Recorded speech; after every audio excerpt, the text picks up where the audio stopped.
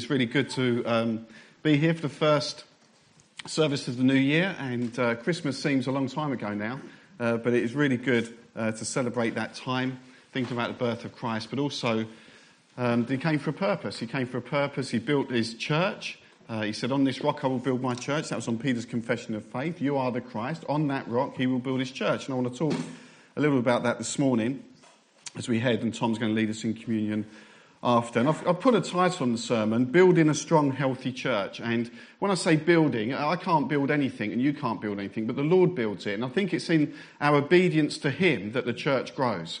Because anything healthy grows. Anything unhealthy tends to wither and die. And I think anything healthy is designed to grow.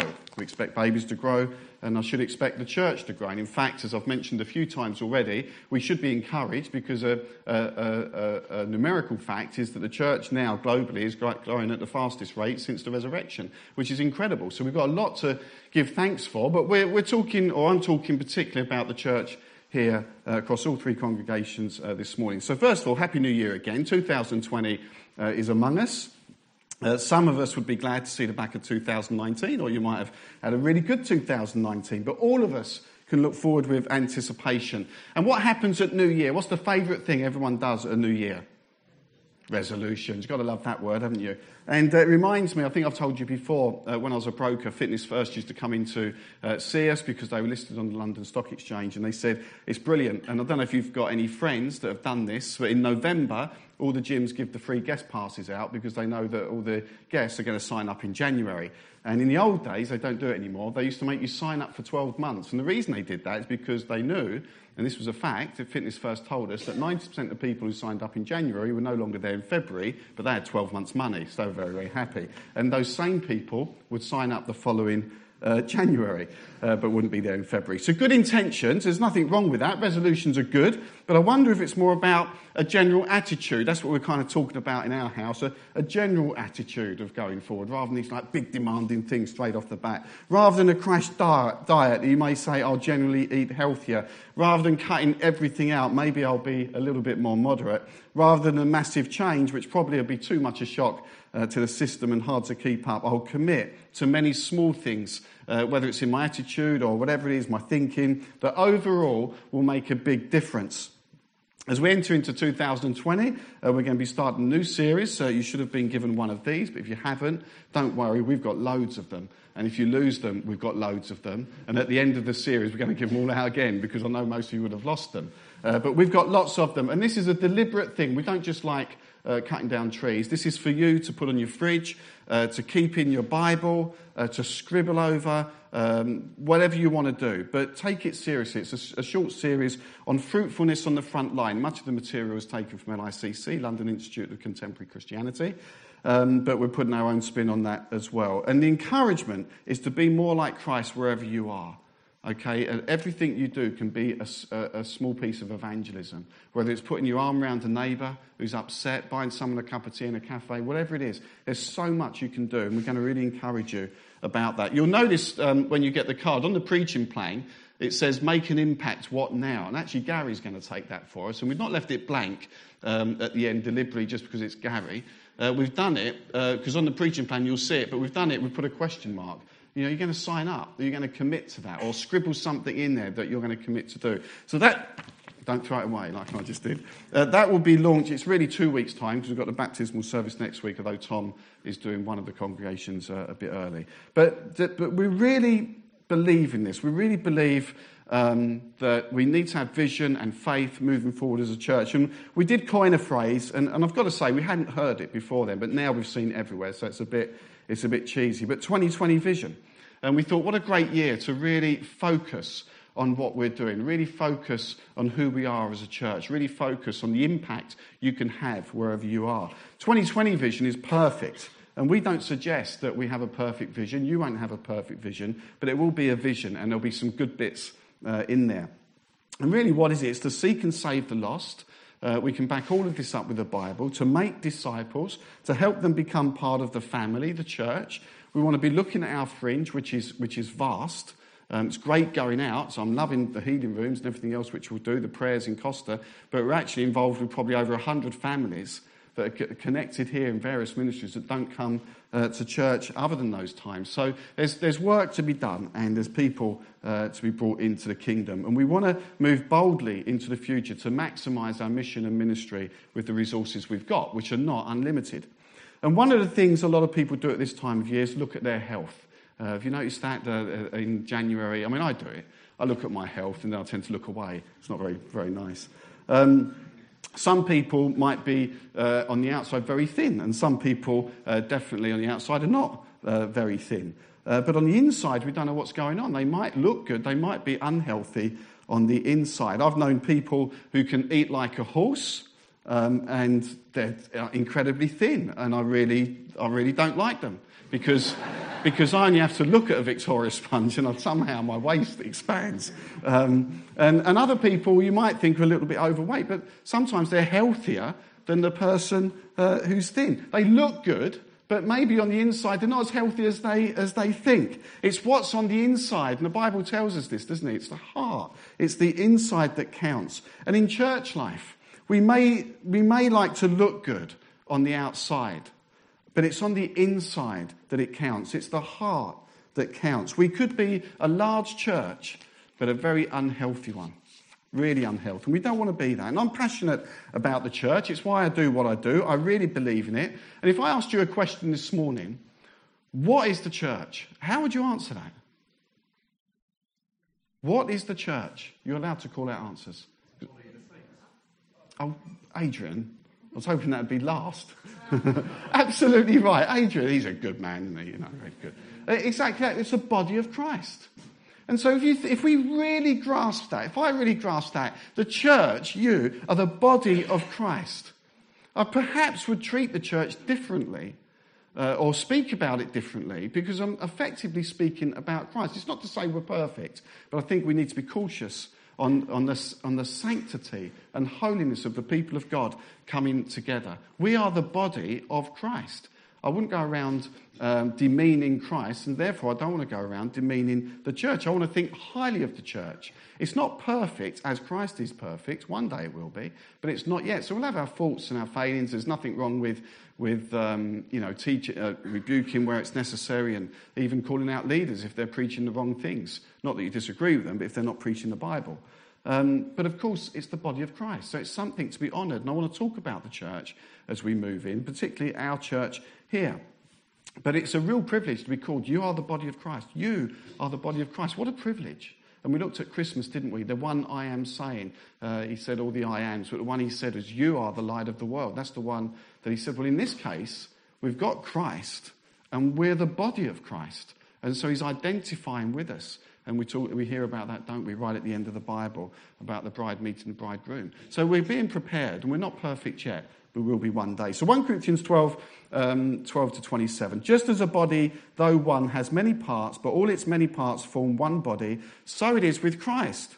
For we were all baptized by one Spirit so as to form one body, whether Jew or Gentile, slave or free. And we were all given the one Spirit to drink. And so the body is not made up of one part, but many. You are the body, collectively. Now, if the foot should say, because I'm not a hand, I do not belong to the body, it would not be for that reason stop being part of the body. And if the ear should say, because I'm not an eye, I do not belong to the body, it would not for that reason stop being part of the body. Basically, everyone's important. If the whole body were an eye, where would the sense of hearing be? If the whole body were an ear, where would the sense of smell be? But in fact, God has placed the parts in the body, every one of them, just as he wanted them to be. And if they were all one part, where would the body be? As it is, there are many parts, but one body. And it goes on to say how we all support one another. But right at the end, verse 27, now you are the body of Christ, and each one of you is a part of it. And so it means when we come together, we're the body of Christ. It means all of us have our part to play. It shouldn't really be a take it or leave it thing. If you're not here, you can't have your part to play. You're not fulfilling a purpose for which Christ has called you. You're part of the body of Christ.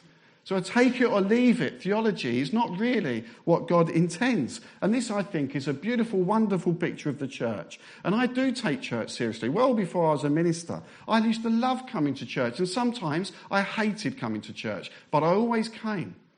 There are times when I don't feel like worshipping. Most of the time I do. But there are times when I don't, but I come anyway because there's a sacrifice of praise. Life isn't always great. Sometimes it's really hard. But I find if I praise God in those hardships, somehow he meets with me and really rewards it. Really rewards it. And that's been put to the test very, very recently. And so I take the church seriously, as I know you do. And I want the church to be healthy. I want it to grow. I want it to be fruitful. And they're all the positive things that any Christian should want for their church. But there is another person, Satan, who's named in the Bible. He comes against the church. He comes against you. Because you're the body of Christ. He came against Christ. You're the body of Christ. He is going to come against you. Of course he will. But he won't have the final victory because the victory is Christ alone. So I want it to be fruitful, but Satan comes against it. He loves to discourage you. He loves to weaken you. He loves to try and undermine you. And why all these things? Because the church is the body of Christ. And so the Christians should be committed to the church and its mission and ministry, recognizing there's one trying to isolate you, tell you it's not important. You be a Christian on your own. You'll be fine. Isolation is not good. Ephesians 2:19-22 said, consequently, you are no longer foreigners and strangers, but fellow citizens with God's people and also members of his household, built on the foundation of the apostles and prophets, with Christ Jesus himself as the chief cornerstone. In him, the whole building, when he talks about the building here, it's the people of God. It's the people of God. In him, the whole building is joined together and rises to become a holy temple in the Lord. Can you get a sense of the holiness of the church, of the importance of the church? And in him, you too are being built together to become, and I love this, to become a dwelling in which God lives by his Spirit. Wow. I mean, seriously, it's not the building, is it? But there should be a sense of a non-believer coming into this place feeling the Spirit of God when there's so many people here with the Spirit of God in them. Okay, because you are being built together to become a dwelling in which God lives by his Spirit. We should be taking church seriously. The church is the body of Christ. It's made up of the people of God. What does it mean to be healthy? What does it mean to make those resolutions or just lifestyle changes that are going to say, yeah, we are a healthy church? We don't want just to be a fat church with lots of bad stuff. We're called to be healthy. What does it mean to strengthen the church? You'll be pleased to know, well, I'm 10 minutes in already. I've got 10 points this morning, but we're going to rush through them. Not rush through them. They are bullet points. And I'm going to put them in the church magazine. But just grasp these, and they'll be on the overhead. You can make notes and ask me for my notes. It's fine. But they're fundamental, and I've got these off a mixture of things through my own study of the Bible, which is the main thing, looking at various leaders' websites, church websites, and kind of collated these as we move into 2020, and recognising and seeing all that God has for us. Let's take these biblical principles on board and ask the Holy Spirit to be your guide. Don't be distracted by Satan, who seeks to undermine you and the body of Christ, the church. I should say all of these things have to be surrounded by prayer. Prayer has to be over all these things. I didn't even put prayer as a separate heading. It should be like the watermark that goes across everything we do. So the first point, let's whiz through them.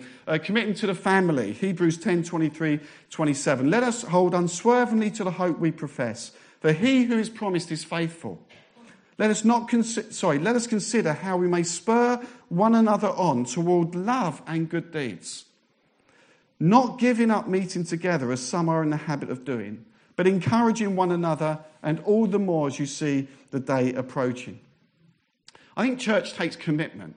I do, because it's not perfect, and people upset you, and I'll upset you at some point, and you'll probably upset me. But I love the church. It's family. Recently, we was going through a hard time. There's nothing more I wanted to do than come and worship God. I wanted to be a part of this family, and many of you can testify to that as well. Being part of the body is really, really important, and it's part of our Christian walk. We're looking at loads of things at a leadership level. We recognise things have changed. We're looking at the way we do things, the members' meetings. We were talking about the members' meetings. If you think about it, go back 30 years. That was the main way people found out what was going on. It was an information thing. And I think we're still too much of that. I think it's too much one way. We're talking to you, and we might ask for a bit of a comment, but mostly it's hands up. And I don't know whether that's really what is supposed to be. And we recognise things change. We recognise that there's much more modern ways of communicating things and everything else. We're not going to do away with church members' meetings, but we're certainly looking to reduce them. But what we will do, and that's probably for 2021, because we need to bring that to the membership. But what we will do is ask for commitment to them. You know, if we're only asking you for 3 evenings a week, don't tell me you can't make it. And if you can't, genuinely, that's fine. Yeah, well, I told you it's commitment. Now 3 evenings a year sounds really easy, doesn't it? Okay? Sorry. So if we've got we've not decided this yet, but say we had 1 AGM, we've got the 1 budget, 2 other church meetings. Bearing in mind we can call a church meeting whenever we want, but we'd say to members, commit to those 4 things. And if you really can't, then fine, come off the membership and go on the friends list, because we really believe in it, but we want it not to be how it has been. Let's talk to you, and we do want your feedback, but they go on and then people want to get home. So what we want to do is much more, let's hear from God, a much smaller agenda, very much more probably business side done over in half an hour, but then move on listening to God and been praying into it, fasting, and really, really discerning the mind of Christ. And I don't believe 3 evenings a year is much to ask. I think if you're a committed member, we need to live up to those membership responsibilities, subject to ill health and travel and all the rest of it. But you know what I mean. If you've got no intention of coming, okay, but don't pretend you do. And I think we need to get serious about church. We've got lots we want to do, but we need you to help us discern the mind of Christ. So there's going to be less, but we're going to ask you to commit because we think it's vitally important. They're going to change in the way they are. That's part of the commitment to the family. It's not the only part. Of course, sometimes people move on, but some people, probably too many, are too quick to do so. Someone upset me, or a preacher, I didn't like what he said, I'm off. That's not part of being committed to a church. Stick with it as much as you can. Sometimes people do have to leave, I accept that. But commit to the family. In isolation, if you move away, you're a target. So many times I've heard people say, I'm a Christian, but I don't need the church. It hardly ever ends well. And that's Christian ministers as well, who've got fed up with churches. They leave, we'll have a bit of a break, it turns into years, and I've seen it go atrociously wrong. We're called to encourage one another. So that's the first point, and the longest one. The second point, love your church. We should love our church. Let us consider, verse 24 of that passage, let us consider how we may spur one another on toward love and good deeds. I think we can be positive about our church. It's not perfect. But don't go around saying all the bad stuff. There's not much bad stuff, but let's speak well of the church. It should be attractive. When I preach elsewhere, it's not often these days, but every single time I do, people come up to me and tell me everything's wrong with their church. It's the most unattractive thing that not only you can say to a minister, but to anyone. Imagine a visitor to church and then start listing all the things that have upset you over the last year. I hear the complaints, and it's not attractive. Someone went to Holy Trinity Brompton last year, and they said, it was so obvious when you walked in the door, they were proud of their church, a godly pride. If you asked where somewhere was, they said, let me show you, and they'd walk you there. And it's a brilliant sense of welcome. How can we do that? A really easy thing. It's kind of evangelism as well. Dave Lodge puts stuff out on Facebook. Sometimes we do. Like it. All your friends will see it then. Share it if you're really an evangelist. Invite people. Love our church. We do a lot of good stuff here, a lot of ministries. And I am proud of the church. I know we're not perfect, but we do a lot of good things. I had my hair cut last week, which is all right now. I was waiting, but he didn't do it. They always do it. So, you've got a day off. And I go, no, it's all right. I'm pretty flexible on the time. And what do you do? And I'm in, right? But this time he didn't. But I had this whole whole thing which I nicked from J. John, where I thought, if he asks me, I'm going to say it. And what do you do for a living? I'm in the business of behavioural alteration. And then let's see how it goes. And start talking about, we've got members that have set up schools, and we do toddlers, and we do all this stuff, and there's a food bank. And he's going to say, really? Yeah. And we've got someone who's got an MBE now. I can say all this stuff, and he's going to say, well, what do you do? And you say, we're the church. We're global. We send people everywhere. We can be proud of being Christians and what God does in his church. So let's be proud of our church. Third thing, stewardship, 2 Corinthians 9 verse 6. Remember this, whoever sows sparingly will also reap sparingly, and whoever sows generously will also reap generously. We love mission and ministry. There's so much more we want to do. But the first time since I've ever been in this church, I would say that the finances are not a concern because we know God's got it in control. And we know that we were going to run at a deficit, which we are. But it's now we're thinking, well, we can't really move forward with anything else until we get that in line. So please give generously. I think for years we've had a massive surplus, and so therefore giving's gone elsewhere. I've written the article about it in the church magazine. I did try and stop it, just so you know, because I thought actually December's not the best month, but it had already gone to print. But yeah, I think stewardship, we've got a responsibility as leaders to where that finance goes, but finance underpins the ministry of the church. We're now at a point where on the team we're saying, well, we can't really do that because the finances have got to get in order, because we've now got a full team and it costs. We've got 2 buildings and it costs. So stewardship, we've got to be generous, I think, as a church. The fourth thing is be distinct, living in a way that is distinctly for God in this world. Only one passage I looked at for here, right at the beginning of Romans 12. Therefore, I urge you, brothers and sisters, in view of God's mercy, to offer your bodies as a living sacrifice, holy and pleasing to God. This is your true and proper worship. Do not conform to the pattern of this world. Do you find that, you see a load of churches around, they're trying to conform to the pattern of this world right now on many different issues. You know, we've got to fit in. Where does it say that in the Bible? It does not say it, you've got to fit in. It's called you to be distinct. And the church is being challenged over and over again. Do not conform to the pattern of this world, but instead be transformed by the renewing of your mind. Then you'll be able to test and approve what God's will is, his good, pleasing and perfect will. We are called to be distinct. And there are challenges facing the church, there are challenges facing this church, but we need to honour the word of God and be distinct in the we should be different. We should be different. Who was I talking to yesterday? It's just come to mind. It's not even in my notes.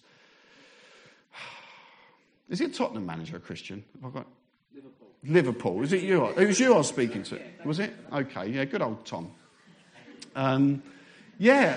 And it was Derek. What's his name? Adams. Derek Adams. He's a lovely bloke as well. He's not here though.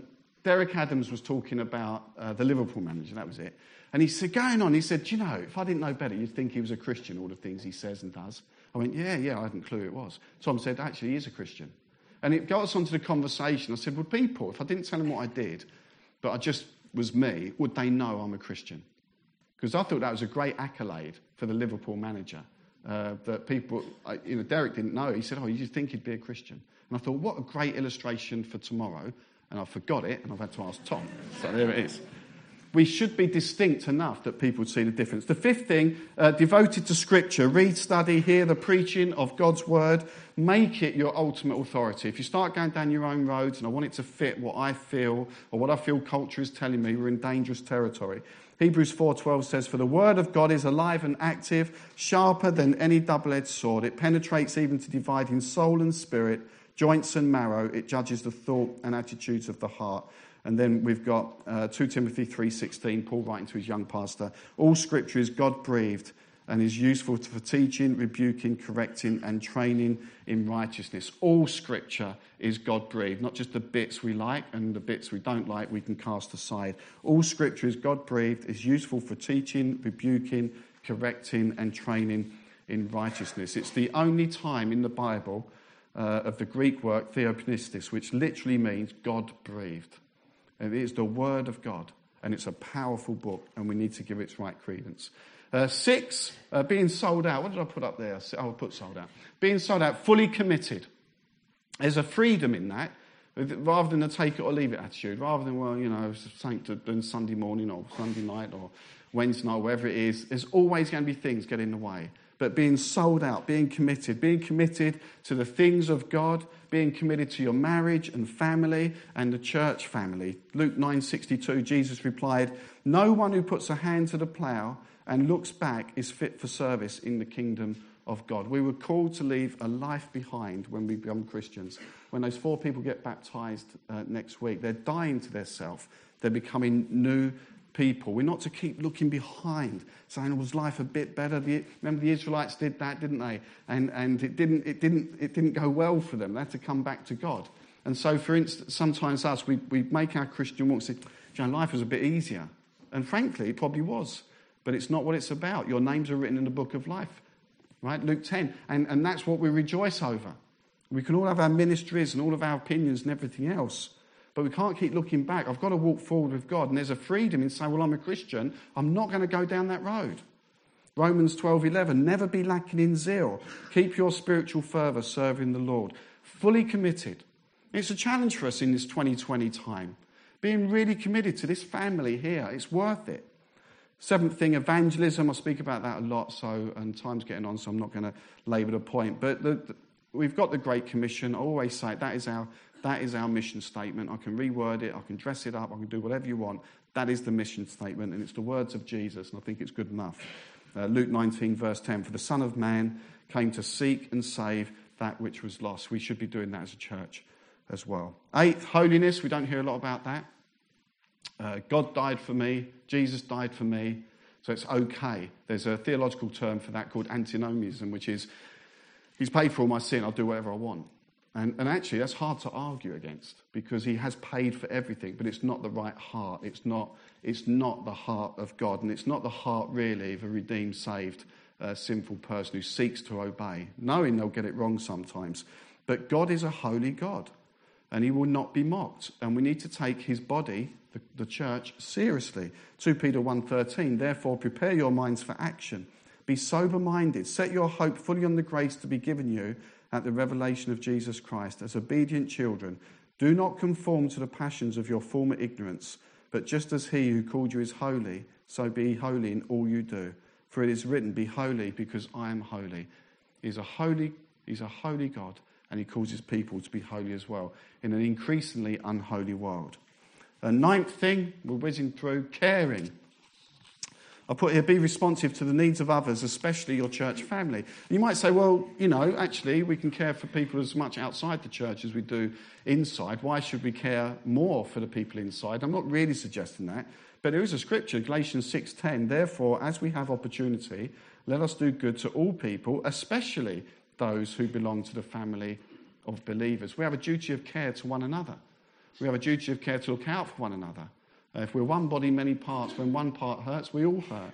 And I think we got this here. I think we are a caring congregation. Numerous times I hear of someone who's been sick or things are not going too well, and I find out 5 people have already been there ahead of us. And that's a wonderful, wonderful thing to hear as a minister. And the 10th thing, finally, really, all wrapped up in this, is stand. Stand for God. If you've got to stand for someone, stand for God. If you're going to be called a fool, be called a fool for Christ. Paul's called the scum of the earth, the fool for Christ.